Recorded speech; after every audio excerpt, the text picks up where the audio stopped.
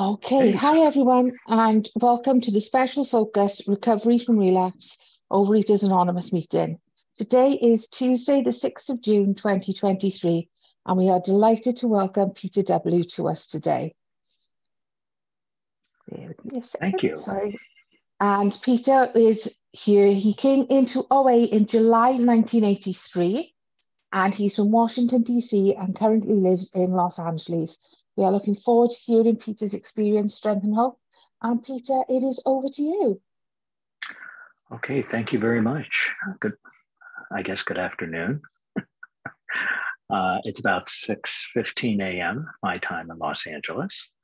Um, and I remember looking at my calendar going, oh, I've got a 6 o'clock meeting. I didn't realize it was 6 a.m. in the morning until a couple of days ago, but it works out perfectly.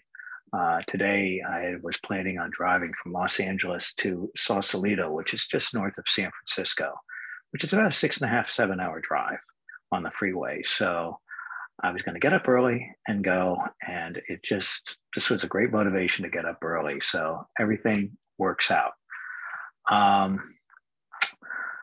So as I mentioned at the beginning, I first started coming to OA in July of 1983. Next month, 40 years of coming to meetings. Not what I expected when I first got here. That was not my goal. Let me see. I have to remember how old I am. I've been saying the wrong year for a while now. I think this year I'm going to be 58, born in 1964. So I came in at 18, and I've basically been going to meetings on a weekly basis since that time, with about a 6-year gap between 1999 and 2005. That was my relapse, and I'll get into what happened there. And everybody in my family suffers from some addiction.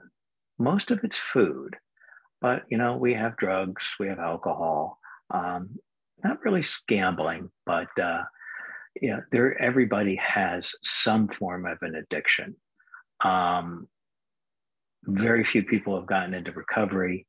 The ones that have, it's immediately obvious, and the quality of their lives are so much better. I was in college, and at the time, I had grown up, I was a fat kid. As you used to say back in the 60s in America, I was a husky kid. That was the phrase that was used. You don't hear that term much anymore in America. But I was always on a diet. And I always had to watch my weight. And, as a teenager, just exercising and getting into sports, my weight kind of came down to a somewhat manageable area. But for me, my focus was food. I grew up in a family where there was a lot of chaos as a kid. My parents were going through a very brutal divorce when I was 4 and 5 years old. A lot of times I was at home alone. And so my comfort was food. It was a wonderful place to go after I got home and from school, and there was nobody home. And so for me, I found solace in the food. My friends that I picked in the neighborhood, whoever had the best food. That's how I picked my friends. Who had the best snacks. And so everything was oriented towards food and my comfort. And, as I became a teenager, I started exercising, playing sports, naturally I just began to slim down a little. When I got to college, I could walk in the cafeteria and eat as much food as I want and return as much as I want. And that was a great, wonderful experience. And I quickly put on a lot of weight in my first semester. And I remember near the end of the first semester, I had one pair of jeans that fit.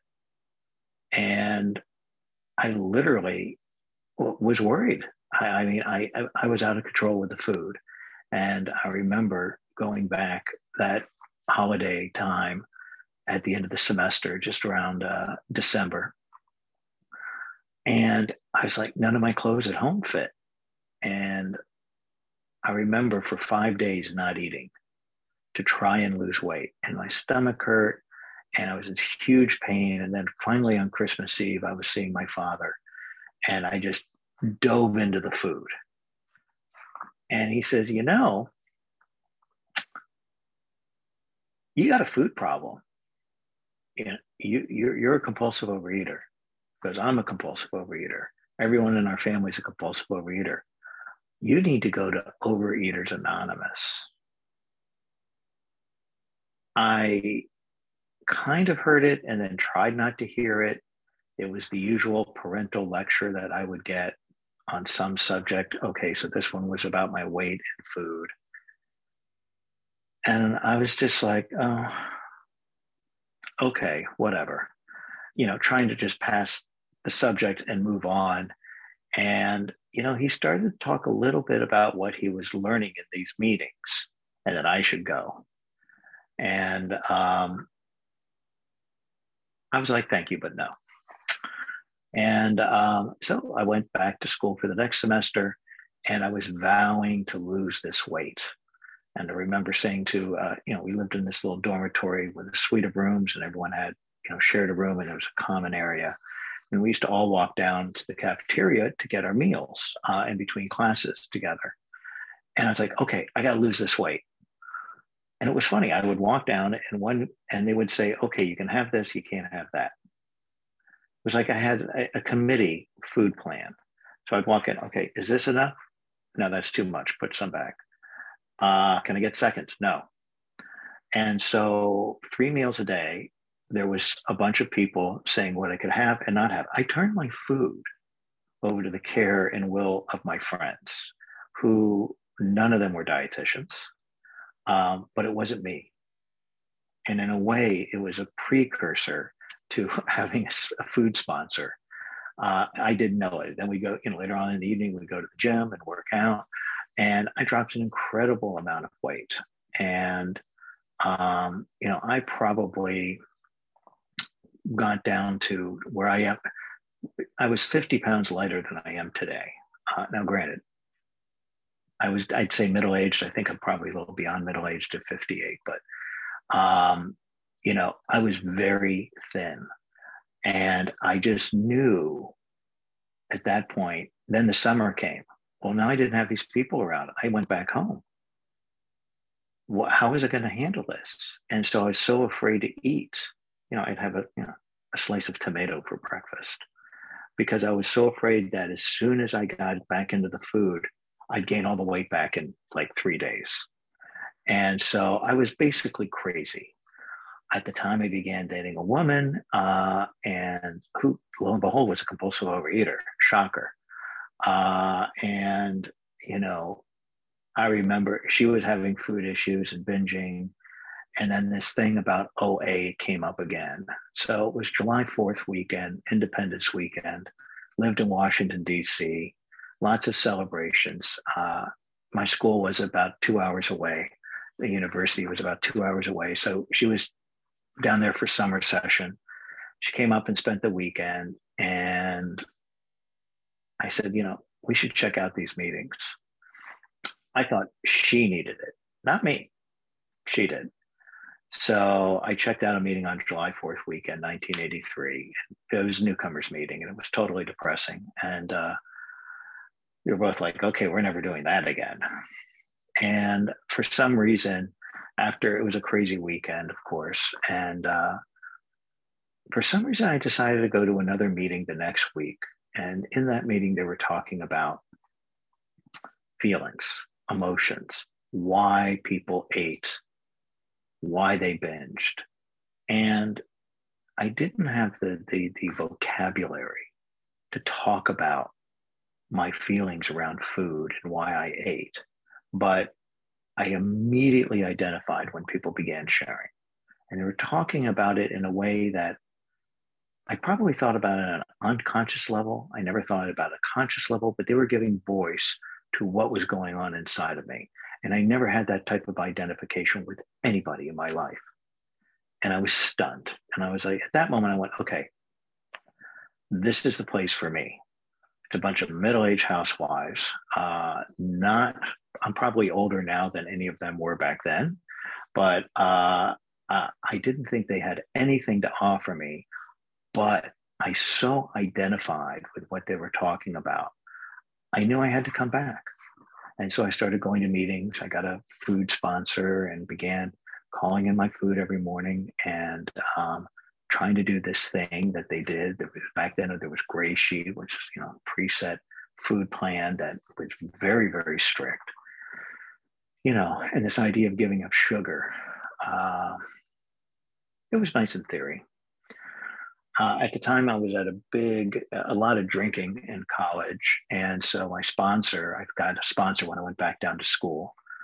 And this sponsor was also an AA. I know this is OA, but it's relevant. And she said, well, part of my food plan is I don't drink. And my sponsees have to do the same thing if they want to work with me. And she was the only one that had abstinence.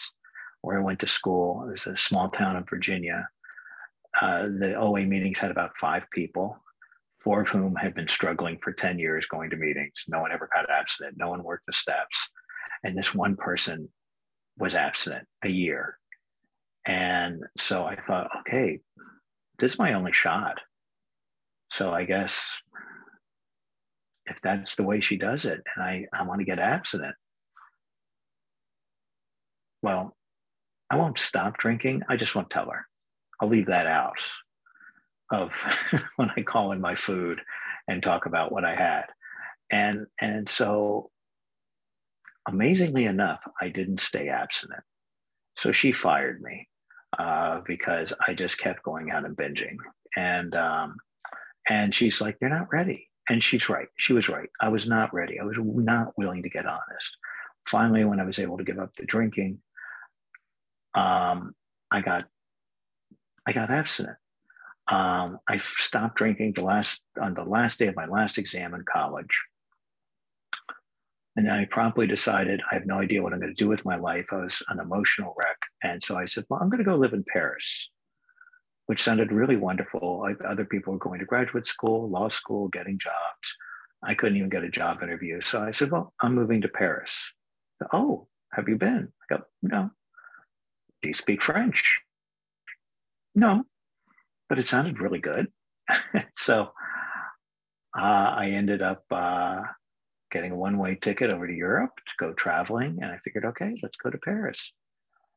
And I won't say it was a disaster, but just before I got to Paris. But I remember, you know, I was a few weeks sober, trying to stay abstinent. It was difficult. And I remember going to a meeting at the American Church in Paris.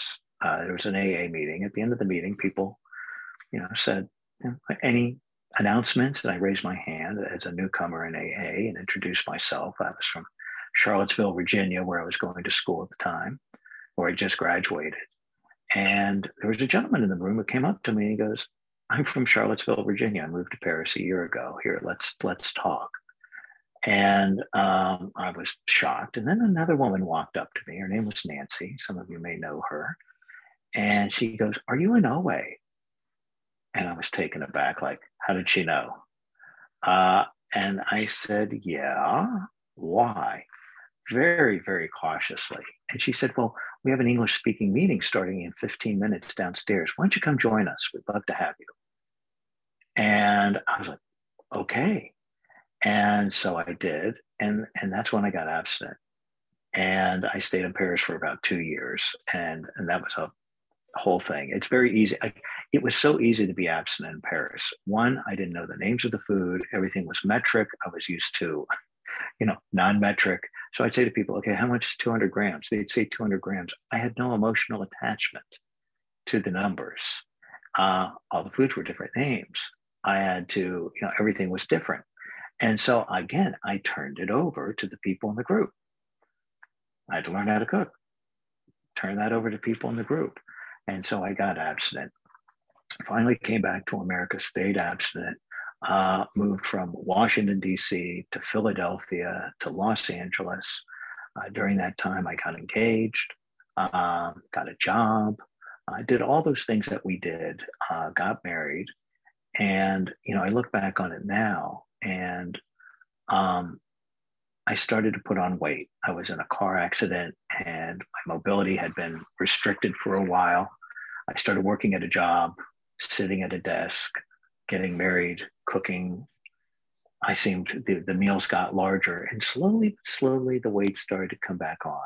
And I hadn't quite found a sponsor in Los Angeles, even though I'd been there a couple of years by that point, going to weekly meetings, volunteering, having sponsees. But the issue was, that was 15 minutes. Okay. And I slowly began to drift because I didn't have a sponsor. And in Los Angeles, they have a lot of recovery. So this idea that I couldn't find a sponsor was ridiculous. But, I'd go to meetings every week, volunteer, I had commitments. But slowly the weight started to come back on. So basically and then I started, there was some sugar-free stuff I started having. Then I went to see a nutritionist. A friend of the program suggested, well, why don't you see a nutritionist? I did. Nutritionist like, all the sugar-free stuff, it turns into sugar in your body anyways. You'd be better off just having the sugar. Well, she didn't say have the sugar. But of course, in my mind, I go, oh, I can have sugar. And so I started having sugar, and that relapse went from about 99 to about 2005. And I put on 70 pounds. And during that time, I'd been married about 3 or 4 years. Looking back on it, there was a sign. People say a lot of times. I go to a meeting called the Kitchen Sink in Los Angeles, and it's a meeting where then people ask questions of the speaker after their share. And people say, well, how have your relationships improved now that you're in OA and you're abstinent? And people talk about that. What you don't talk about is how your relationships impact your eating. And what I didn't look at was, why was I eating so much food and binging, especially on sugar? There were some issues in my marriage. I didn't realize it at the time, and I wasn't talking to a sponsor, but that's what was going on. And I got the feeling OA wasn't working. And so I just stepped back and slowly stopped going, putting on the weight. And people were still there. They reached out to me. But I just was like, no, I'm not doing this. And then a couple of things happened down the road. My father had died suddenly of a heart attack at that time at a very young age. And, my wife was concerned for me. I went to a doctor. I had very, very, very high cholesterol, some other heart issues. They couldn't figure out what the problem was. Medication didn't work. I got into a special program, experimental program dealing with, heart attack prevention. And the doctor said, he goes, look, you have a 100% chance of a heart attack given your family history and your physical health right now. Now, at this time, I was 35 years old, 36. And he goes, you have a 100% chance. So here's the question. Do you have the heart attack next year, or do you have it in 20 years? That's your choice. So we're going to put you on some of this medication. We think this is going to work, but here's the deal. When you get into your 50s, it's going to stop being effective. It'll work, but not as well, and forget about it. In your 60s, you're done. So you got to lose 50 pounds, and I want you to start running marathons. He goes, I tell all my patients to run marathons. Even if they're 75 or 80, they're running the marathon. So the Los Angeles Marathon is coming up in 9 months, and you're running it.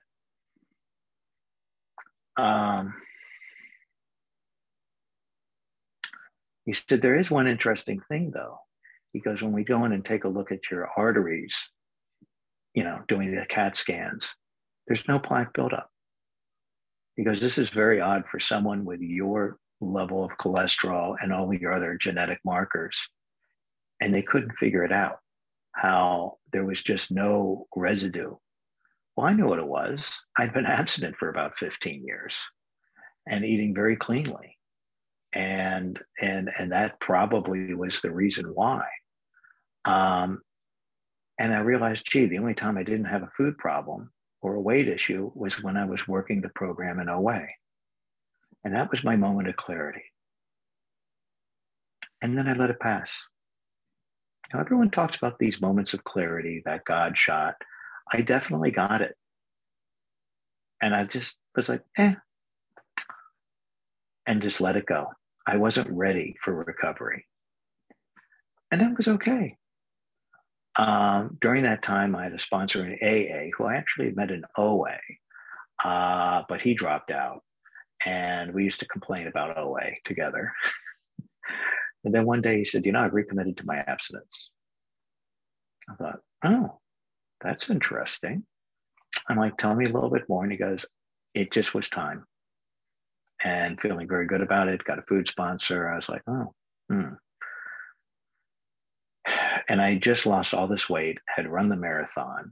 And I was afraid I was going to gain all the weight back. And I thought, well, if he can go back, maybe I should go back. And so that was, and at the time it was around Halloween. I had a young son at the time. I remember the year before eating all his Halloween candy and feeling very bad about that. And I thought, I don't want to do that anymore. So it was around the Halloween weekend. It was on a weekend that year in 2005. And I said, okay, let me go back to my old meeting, the kitchen sink meeting. And all the same people were there. I looked a little older, but they're all very happy. And I looked around the room and there was a guy visiting who was there who I had sponsored in Philadelphia 16 years before. I had no idea that he even lived in Los Angeles at the time. And I thought, okay, this is my message. Got a sponsor, someone who had a very strict abstinence, I thought. And I just knew that that's what I needed to do. He's been my sponsor since. I got re-engaged in the program in October of 2005 and have been abstinent since. And I think the thing with the relapse was that when I was in it, there was an unwillingness to recover. Even after I started back on the road to recovery, there was still unwillingness. The reason I couldn't stay abstinent was I was trying to change my behavior. I'm like, okay, I'm not going to eat this stuff. I'm going to stick to a food plan. I'm going to do the right thing. I'm going to exercise. I'm going to do all these things. I was trying to change my behavior, and every day I failed. People don't change. I had to be willing to be transformed. And this is a very important point. So in being transformed, the thought process was, I am an abstinent member of OA, and I refrain from eating sugar, and I refrain from binging. And I do those things in OA to keep my program together. I decided to look at myself in a different light. I allowed myself to be transformed, which is a spiritual change. I didn't try to keep changing my behavior, which didn't work. I had to surrender and say, okay, this is what I am. I'm a compulsive overeater. And when I made that decision to change, that was transformative. And so then I did the behavior that indicated I was a compulsive overeater. I started having a food plan. I started following that food plan. I started to become more engaged in the meetings, having a sponsor, sponsoring people. It's like, gee, did I want to go out and binge or do? Yeah. But I go, that's no longer an option for me. I wasn't going to try and change my behavior. I was willing to look at myself as a totally different person. I was willing to be living in the transformed person that I was. And so that to me was the thing that had to happen to get me out of relapse, because I could never change my behavior. Even today, I can't change my behavior. But I can allow myself to surrender and be transformed. And I think that's what ultimately helped me out of the relapse. Today is 2023. It's been a tough year. Let's just put it this way. I've been going through a divorce for the last year and a half. Brutal, tough. We're still living in the same house. It's not pleasant. And there's a lot of tension. Earlier this year, I had a sister who became very sick, very suddenly with cancer. And within 3 weeks of diagnosis, great, 5 minutes left. And within about 3 weeks of her diagnosis, she died. And I'd gone to take care of her because really I was the only family she had. And it was very painful and shocking. And in fact, I'm driving up today to her home in Sausalito, getting ready for her, planning her memorial for this weekend. And, so there was a lot of stuff going on, but I didn't binge. I still would go to meetings. I'd still talk to my sponsor. I'd still do all those things I've done. Now, my weight's up. No surprise. There's a lot going on. But I also know as soon as my divorce comes through, we're no longer in the same house. We're no longer with this tension and all this other stuff. I know what's going to happen. The weight's going to come off because I'm still doing the things that I've been doing. I've had to adjust to a 58-year-old body. My sponsor used to say, don't look at the weight on the scale. It's meaningless. He's right. I mean, my weight had not changed for many years, but all of a sudden the clothes stopped fitting. Things shift. I had to come to terms with that. I have to eat less food. It's just, you don't need that much as you get older. I still exercise a tremendous amount to stay in shape. And, for me today, what I have to remember is it's not about doing it perfectly. It's about, am I willing to be transformed? And to remember that I am a compulsive overeater and to live my life as if I am in a compulsive overeater in recovery. And I have to sometimes ask myself, what does that look like? What does a recovered person's lunch look like? Okay, I got a situation where I'm going to yell at somebody. Is this really the right thing to do in recovery? Sometimes the answer is yes, and sometimes the answer is no. But I have to pause and think about that. And that's what the program has done for me today. I'm very grateful for the life that OA has given me. I'm active, I'm healthy. I haven't had that heart attack. Doctor says if I keep doing what I'm doing, exercising and taking the medication, he goes, you probably are now going to make it to 90 before you have a heart incident, which is good news. But I owe it all to OA and continuing to be engaged in OA. And, my views of recovery and the program and my food plan, they all change. But the constant is to remember that first step. I'm powerless over food, and that made my life unmanageable. And I have to go to a power greater than myself, whether it's OA, the group, a higher power, to find some sort of peace. And, I'm very glad that I got to participate in my recovery today, to come here and speak. And it's a great way to kick off the day. So thank you.